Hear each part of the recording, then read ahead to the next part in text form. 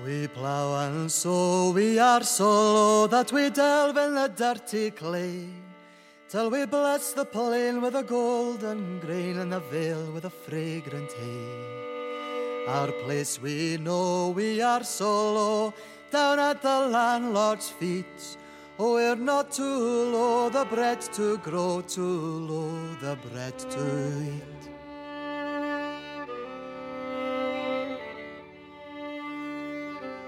Welcome back, listeners. This is episode 2 of A People's History of Scotland. I am Sarah Bennett, and with me is Chris Bambury, author of said book. So today we get to chapter 2 of the book, and I think this is perhaps where people will start to feel that they're on a bit more familiar terrain, because if you're asked to name a few famous Scots, most people would be able to reel off the names of the national heroes, Sir William Wallace, King Robert the Bruce, and the Scottish national anthem, which centres on the Battle of Bannockburn, won by Bruce in 1314 and supposedly decisive in winning Scotland's freedom from England. We also know both men are celebrated throughout Scotland.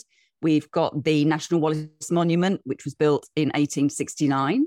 For those that don't know where that is, it overlooks the Stirling Bridge battlefield, the site of his greatest military success. And if you go on the website, like I did recently, it describes Wallace as a patriot and a martyr. And in 1929, you get statues of Wallace and Bruce erected at the entrance to Edinburgh Castle. In 1964, we get the equestrian statue of Bruce erected at Bannockburn. In more recent times, we've seen the release of films such as Braveheart in 1995 and Outlaw King in 2018, which incidentally was available on Netflix the last time I looked and is worth a watch. Other streaming services are available, of course. Let's just go back to Braveheart a minute, though, Chris, because that's the one I think most people are familiar with. Now, I know it's not a documentary, but Chris, how accurate is that? There's bits of it I think are very accurate. I mean, I got heavy criticism for saying that I thought the way it showed the Scottish aristocracy and how venal and treacherous they were was quite accurate. I think it also begins with resistance from below. That's quite unusual in a feudal society where it's very hierarchical, and the peasantry, of course, are semi-enslaved as serfs. But faced with an English occupation by Edward I, with higher taxation, with a very heavily militarized English presence, with the Scottish allies, it has to be said, occupation, as always, led to resistance and an uprising. And this relatively lowly figure in the feudal order, I mean, it's the lowest you could get in terms of being a nobility, is a knight, William Wallace. So, this is unusual that he takes this step and drives this rebellion. And I think with important allies in the church hierarchy, Andrew Murray, who's his co-leader at Stirling Bridge, who dies of his wounds. So it's not simple as that. But I think it's also important to say that this is also in part a civil war in Scotland, because a whole section of the most powerful nobles, the Commons and their allies, the Baliol's, have sided with Edward I effectively in this war. And Robert the Bruce has sided, as he did on a number of occasions, with Edward I. This is a feudal society. Bruce, as with the others, owns land in England, to which he gives homage to the English king for those lands. He also is vying with the Commons and others to become king, hopes Edward I makes him king of Scotland. In fact, Robert the Bruce is keen to become king anywhere, and much later on will attempt to get his brother the kingdom of Ireland, but that doesn't work out either. So I think it's important to stress that, of course, it's a film. It's a Hollywood film, and there's serious criticism you can make of it, and it fits in with a kind of nationalist mythology. But there's elements to it which I think are relatively accurate. I think just to round that off, what's important to say is that Bannockburn, on which it ends, is not quite the end of the story. Mm-hmm. The English don't give up in trying to subjugate Scotland. There is a second war of independence, and continually England invades Scotland, increasingly less with the idea of conquering it, but more by using its military power to exert influence over the Scottish kingdom so that it doesn't act out of turn with its own interests. The Scots respond with an alliance with France, but again, France always puts its own interests first, and Scotland doesn't really benefit from that alliance with France. The most notable occasion, if you skip on to 1514, is Flodden, where James IV invades England at the instigation of the French to help in their war with the English, meets what is a relatively modern English army with artillery, with all the new techniques which are coming out of warfare, with a feudal host. James I himself is killed. So there's a dynamic which doesn't end with Bannockburn. Mm-hmm. Yes, they've won a kingdom, a separate kingdom. It's important to say it's just something else. This is a kingdom. It's not a nation state as we understand it today. It's a feudal kingdom in which Robert the Bruce and the Stuart monarchy depend on that chain of nobility to rule. And again, in what's becomes the Stuart dynasty, what you see is the Stuart kings generally die, not in their bed of illness, but are murdered, die in war, whatever, is that every time a young child comes to the throne, there's a regency, and the nobility start fighting over themselves, fighting to gain possession of the young king, the infant king, and there's again an outbreak of feuding between that high nobility. So it's not a stable state as we understand it. It's a feudal state. Just to reassure anybody who's reading this chapter, I've read it about 3 times, and it's not because of the authorship or the editing skills. I read it 3 times to try and keep up with what is going on, because you really get the sense of this tumultuous period and this almost chaos, it feels like at times, that's happening. And I think if we could go back up to what we talked about last week, what we're obviously trying to work through here in this podcast is the idea of nationhood and Scotland. I mean, as you pointed out, again, we're not in the nation of Scotland. We're talking about a kingdom. But the portrayal is, and I know it's only a film, but it's this portrayal of the whole of Scotland against the whole of England. But as you've just touched on there, the allegiances are mixed. They're cross-border.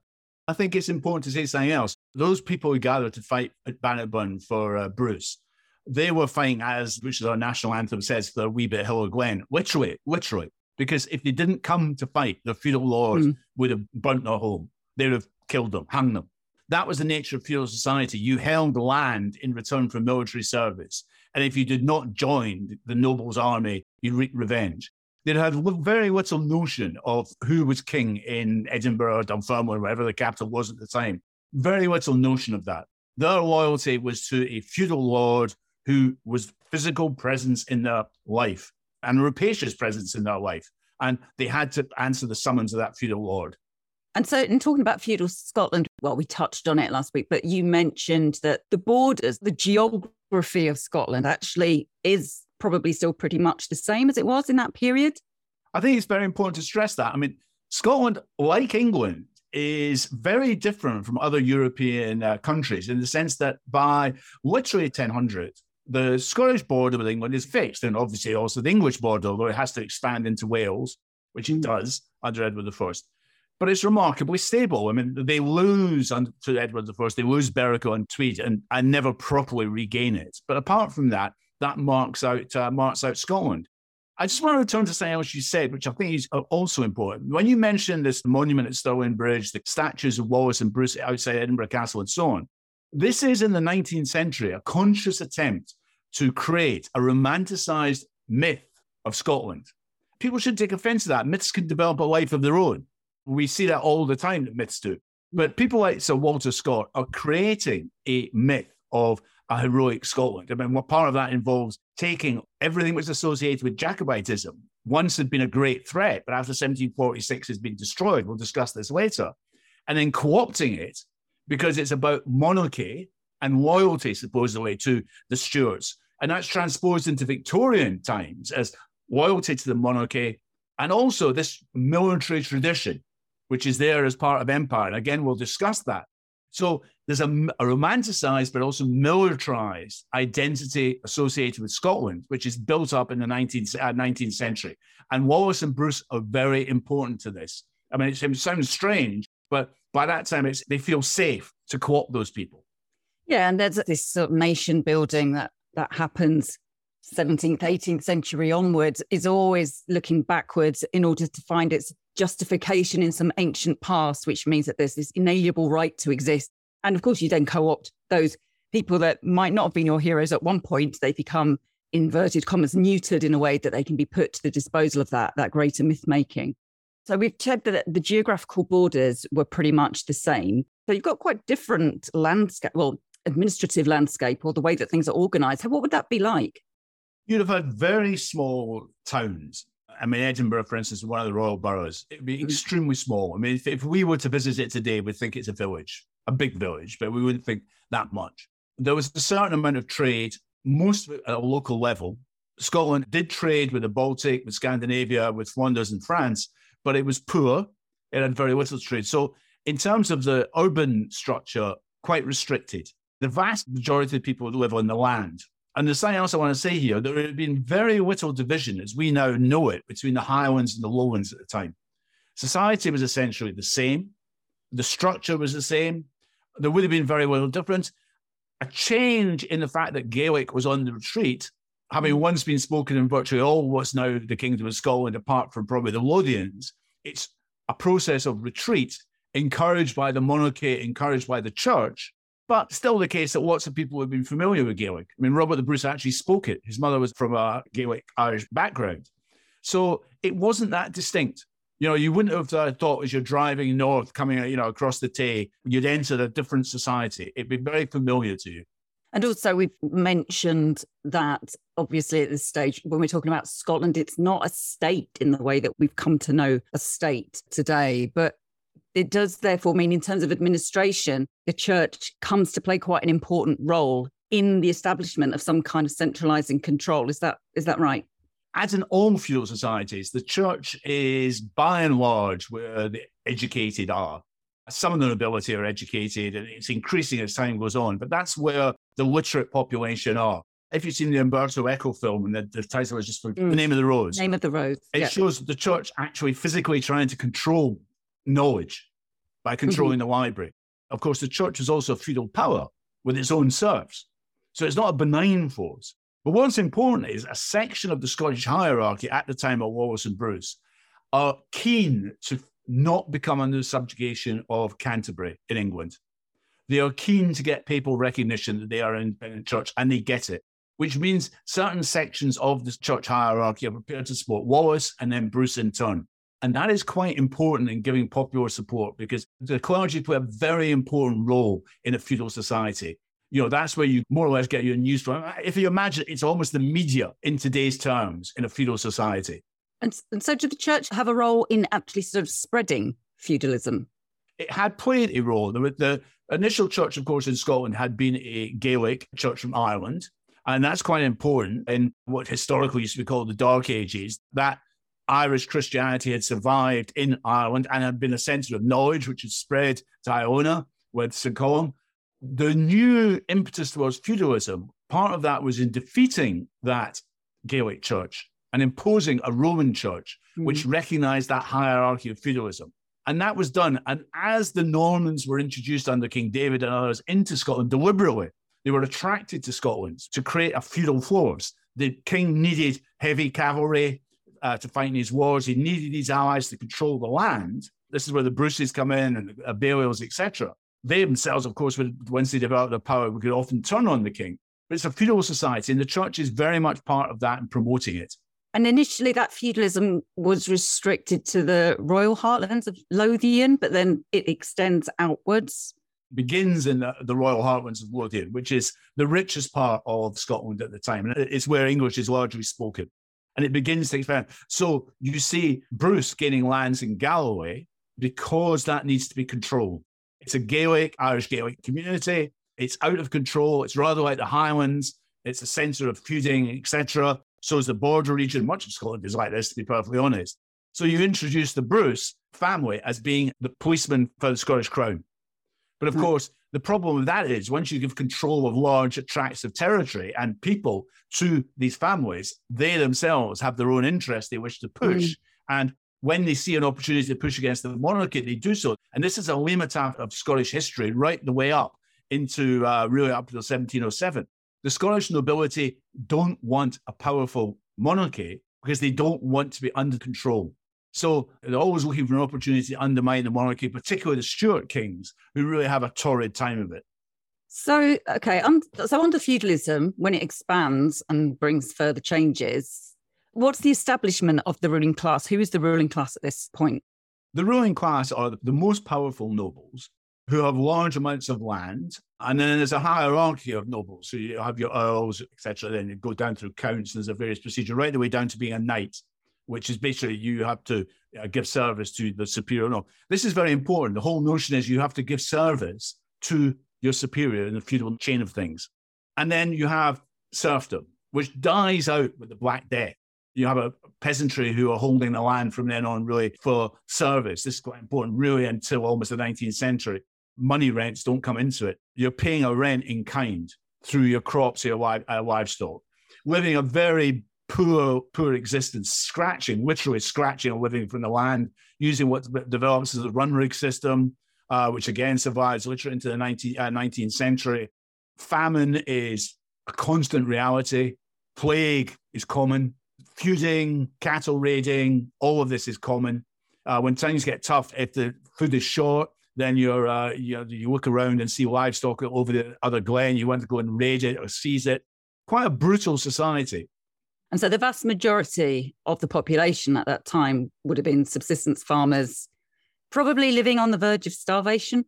The other thing to say as well, you wouldn't move very far away from your own wee bit of hill and glen.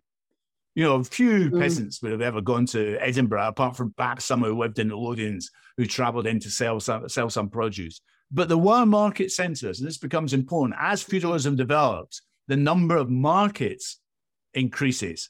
Again, we would almost laugh if we were transported back and saw them compared to a market today. But commerce begins to enter into the peasant world. And of course, things will change as time goes on. Are you enjoying this episode of A People's History of Scotland? Make sure to hit the subscribe button and leave a review. You can find us at Contour Radio on Apple Podcasts, Spotify, SoundCloud, or wherever you listen to podcasts. This way, you'll get every episode as soon as it's released, as well as all the other shows on Contour Radio Podcast Network. And head over to contour.scot, where you can read up-to-date analysis of news, culture, and events in Scotland and across the globe. And let's just turn to the role of the church for a minute in all of this, because the hardship that ordinary people would be suffering, that would have been exacerbated by actions of the church too, would it?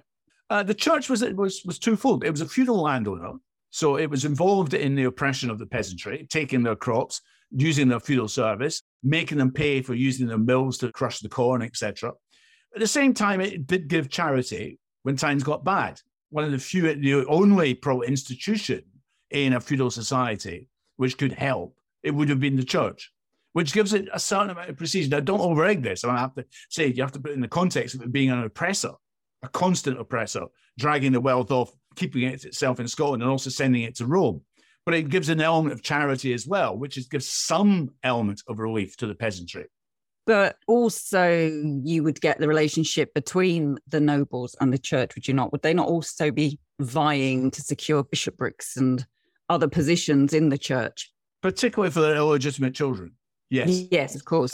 Who then have more illegitimate children. So celibacy wasn't very strictly enforced inside the Scottish church. So you often have bishoprics, which are literally a family affair, held by the feudal noble who wants to gain control. And this is, again, a very important element of feudal society, and which begins to bring about change, is the nobility want to control the church because of its wealth and land. Mm-hmm. If you can have your bastard son as the bishop of Murray, whatever, then that gives you a certain amount of influence and access to a certain amount of wealth. So control of the church becomes an important aim of the nobility. And of course, in the 16th century, they have an opportunity arises with the Reformation, which they seize with both their hands. We'll get onto that next week in the next episode, hopefully.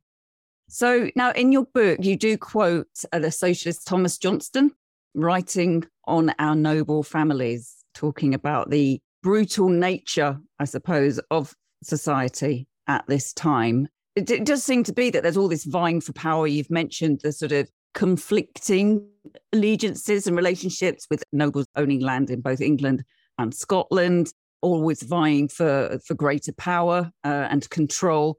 But is it the case that in this particular period of history that it was all sort of daggers drawn between Scotland and England? Particularly after the Second War of Independence, England gave up on the idea they could virtually take over Scotland militarily. I think what they were trying to do was fight by incursions, which were quite regular, to control Scotland, particularly in terms of its foreign relations. The Scots would react, as they'd always done. They'd come south to raid, literally for wealth, but also as part of this alliance, as I said, with the French. Yeah. And generally what you're discovering is as the period comes in, you glimpse it a bit in Braveheart that while the Scots win at Stirling Bridge and Bannockburn, it's clear that the English technologically are more advanced. That develops as the feudal period goes on and becomes into the early modern period. So as I say, once you begin to talk about the use of artillery, once you talk about handguns, once you talk about new techniques, I mean, for instance, having big horses, which the Scots generally don't, and having powerful, heavy cavalry. But as I say, I think they've given up on the idea that they can occupy Scotland. They've seen what happened in 2 wars of independence, but particularly with Wallace and Bruce. And they want to try and control the Scottish crown. They want to try and control, and they'll find willing allies all the time among the Scottish nobility. People who are looking for the chance, looking to take money out of a position. People who have been fallen out of favour with the monarchy. And particularly the losers in Bruce's war. So you have the rise of the Macdonalds, allied to Bruce in the Western Highlands at the expense of the MacDougals.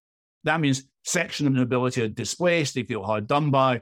Given any opportunity, they'll seek an alliance, they'll make their way to London, or they'll serve, literally militarily, the English crown because they want money, they want position, and hope that in return, the English crown will return the lands that have been lost. So not always daggers drawn, despite the constant warfare. There are these, alliances and allegiances being made between the 2 kingdoms. What about the relationship with France, though? I mean, what was France hoping to get out of that relationship with Scotland? What France wanted was an ally on England's northern border who they could call upon when times got, when they were at war with England, as they were for much of the period, the 100 Years' War in particular. And they would call upon the Scots to serve them. Large numbers of Scots would also go physically to fight, particularly the younger sons of the nobility who weren't going to get any land, would go and fight for the King of France. One of Walter Scott's novels, Quentin Durward, is said about this. It's about young men from Scotland going to fight for the French monarchy. But as I say, it was relatively cynical in the sense that France was pursuing its own interests. And if Scotland went to war with England at France's behest, and France then made a peace treaty with the English monarchy because they were more worried about Flanders, or the House of Burgundy, then they would just drop the Scots. Great powers relationships are like this, aren't they? I think it's also just, if I may, it's also something else. If you look at the map of Scotland, we are now always used to a map of Scotland which runs north to south. If you turn it around, what you see in the feudal period is what Scotland is trading with England. It's also trading with Ireland.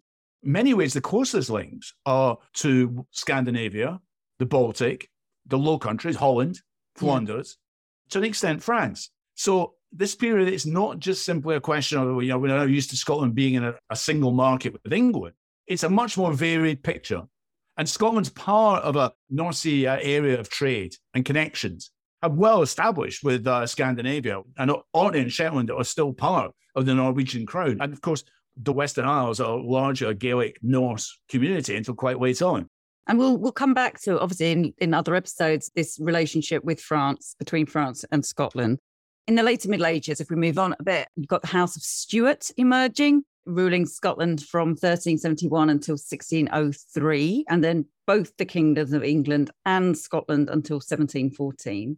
You call this section in the book the unstable House of Stuart, more instability. It's another period of tumult and chaos, isn't it? The Stuarts were attempting to create a more powerful monarchy. The nobility were always going to be against that. The problem with the Stuarts is, by and large, every Stuart king died early. And that is a very dangerous moment in a feudal society. If you die leaving an infant as your successor in any feudal country, then the nobility will try to seize the chance. They'll try to either physically control that child or to take the throne for themselves. So there's a constant internal fighting.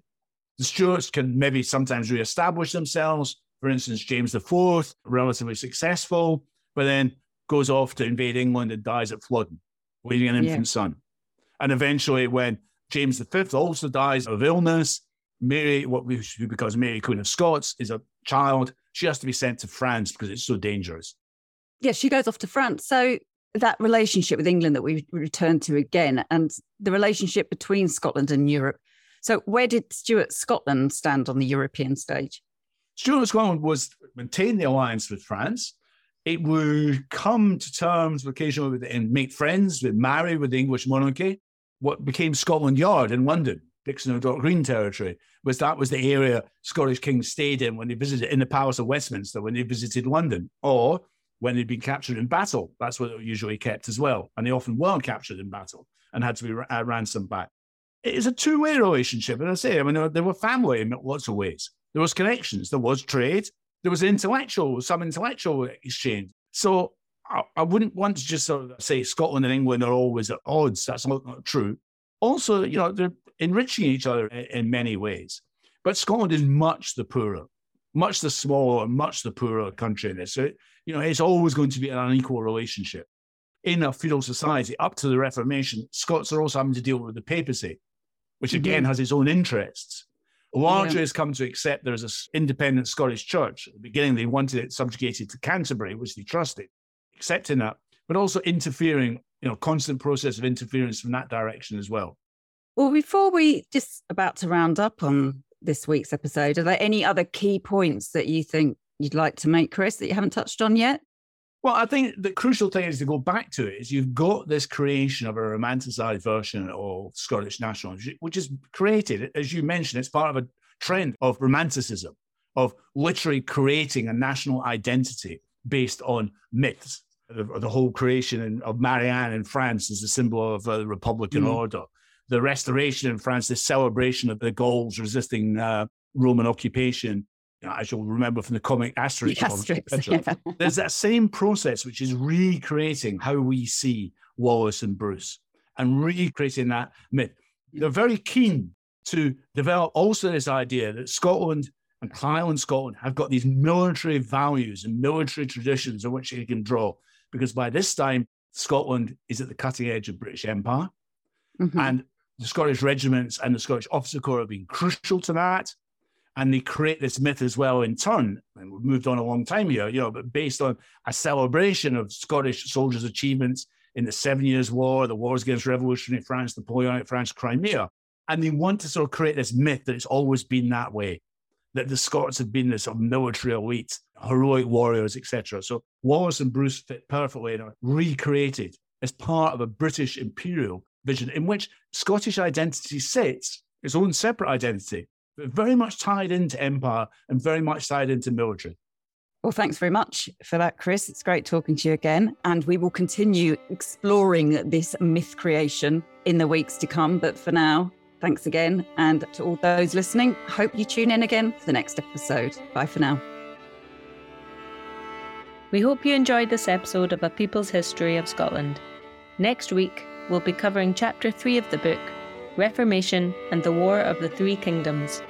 Charting developments in the 16th and 17th centuries, this chapter explores Oliver Cromwell and the English Revolution's impact on Scotland, the Reformation, the Covenanters, and the impact of religion on life in feudal Scotland.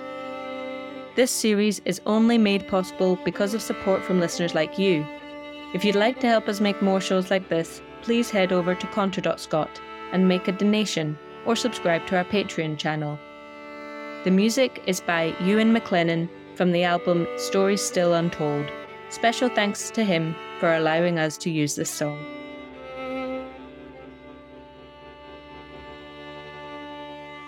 We're low as to war we go to fight some foreign country.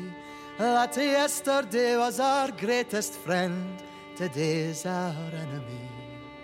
God bless our boys, the papers scream, praise them, the churchmen cry. But oh, when the war is done and we're all home, who cares if we live or die? We're low till that happy day, we're called to a heaven on high. Oh, and the freedom we never had in our lives will be there on the day we die. But if you see no worth suffering hell on earth for the promise of a heaven above, oh, why not join the fight till that one day we might see a heaven down here below. See a heaven down here below.